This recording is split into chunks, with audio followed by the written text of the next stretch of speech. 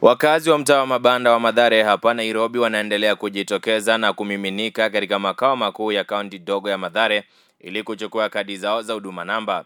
Kwa mujibu wa taarifa kutoka kwa wengi wa wakazi hao, wamekuwa wakipokea arafa kutoka kwa serikali zinazowaelekeza wanakofaa kuchukulia kadi zao kama ilivyo kwa Wakenya wengi kote nchini.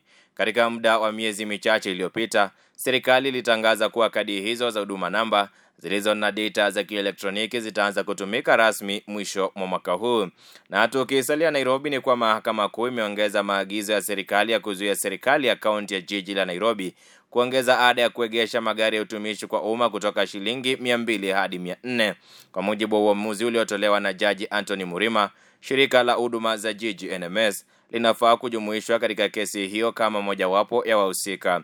Wahusika wamepewa muda wa kuwasilisha maoni yao kuhusu kesi hiyo iliyoratibiwa kutajwa tena tarehe 3 mwezi Mei mwaka huu. Na hivi sasa tuchamke kitaifa ambapo Jaji William Oko Okello amekuwa wanane kuhojiwa katika mchakato wa kumtafuta jaji mkuu na vile jaji wa mahakama ya upeo. Oko amejiunga katika orodha ya wanasheria wengine waliojibu maswali mbele ya tume ya huduma za mahakama JSC inayoongozwa na naibu mwenyekiti Profesa Olive Mugenda. Itakumbukwa kwamba tume hiyo ya Mugenda ilikuwa na siku 10 za kuhoji walioteuliwa kuwania nafasi hiyo, na kutoka sasa watakuwa na juma moja kukamilisha zoezi lao na kukabili jina moja kwa Rais Uhuru Kenyatta atakayeliwasilisha jina hilo katika bunge la kitaifa ili kuhojiwa na kuidhinishwa. Tupige ziara katika sekta ya elimu ambapo matokeo ya mtihani wa kitaifa kidato cha 4 KCSE yatatolewa tarehe 10 mwezi Mei. Haya ni maneno yake waziri wa elimu humu nchini Profesa George Magoha akizungumza hilo mjini Nairobi akishuhudia kufanyika kwa karatasi ya mwisho kwa mtihani huo ambao umekamilika rasmi hii leo. Watahiniwa wamekamilisha mtihani huo kwa somo la kompyuta mwendo wa saa 5. Kizungumkuti kinasalia katika swala la usafiri ikizingatiwa kwamba kuna eneo pana la kaunti 5 ambalo limefungwa.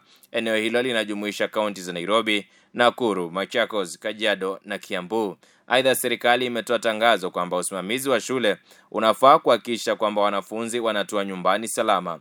Je, wewe kama mzazi utasubiri usimamizi wa shule? Mtoto wako ni wako. Fuatilia na mapema. Tupige siasa kidogo ambapo baada ya wanachama wa chama cha UDA wakiongozwa na naibu wa rais William Ruto kutoa madai kwamba chama hicho ni utanzu wa chama cha Jubilee, sasa katibu mkuu wa Jubilee Raphael Tuju amepuuzilia mbali madai hayo.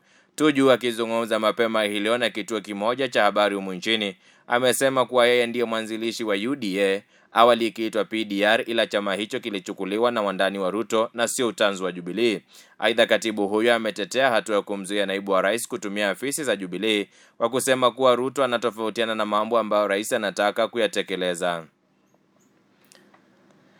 Tukiachana na hayo ya kisiasa ni kwa hatua ya mkurugenzi wa idara ya upelelezi DCI George Kinoti kuwaita wahariri wa habari katika shirika moja la utangazaji humu nchini pamoja na mwanahabari aliyeandaa makala ya Silaha Mtaani kuandikisha taarifa inaendelea kukosolewa vikali.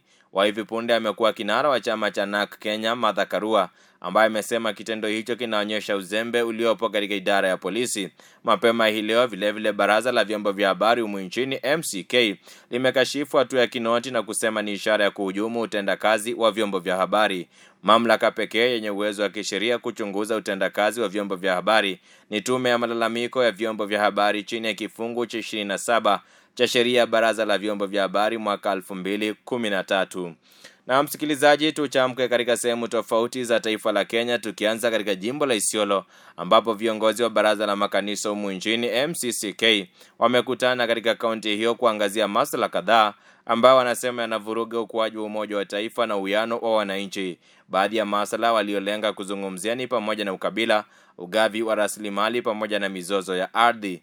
Nathan Maingi ni mwenyekiti wa MCCK jimbo la Isiolo. Tuelekee Kisii ambako msichana mwenye umri wa miaka 16 amejitoa uhai kwa kunywa sumu katika kijiji cha Mwamkuru kaunti hiyo. Marehemu anadaiwa kuwa amechukua hatua hiyo baada ya mama yake kumkanya kwa kuwa na uhusiano wa kimapenzi na kijana mwenye umri wa miaka 21. Hii ni baada ya mama yake kuwafumania wawili hawa katika chumba cha jamaa huyo na kuripoti kwa chifu. Na msikilizaji, bila shaka inasikitisha kuona wanafunzi wanazidi kujitoa uhai kwa mambo ambayo kiukweli yamepitwa na umri wao.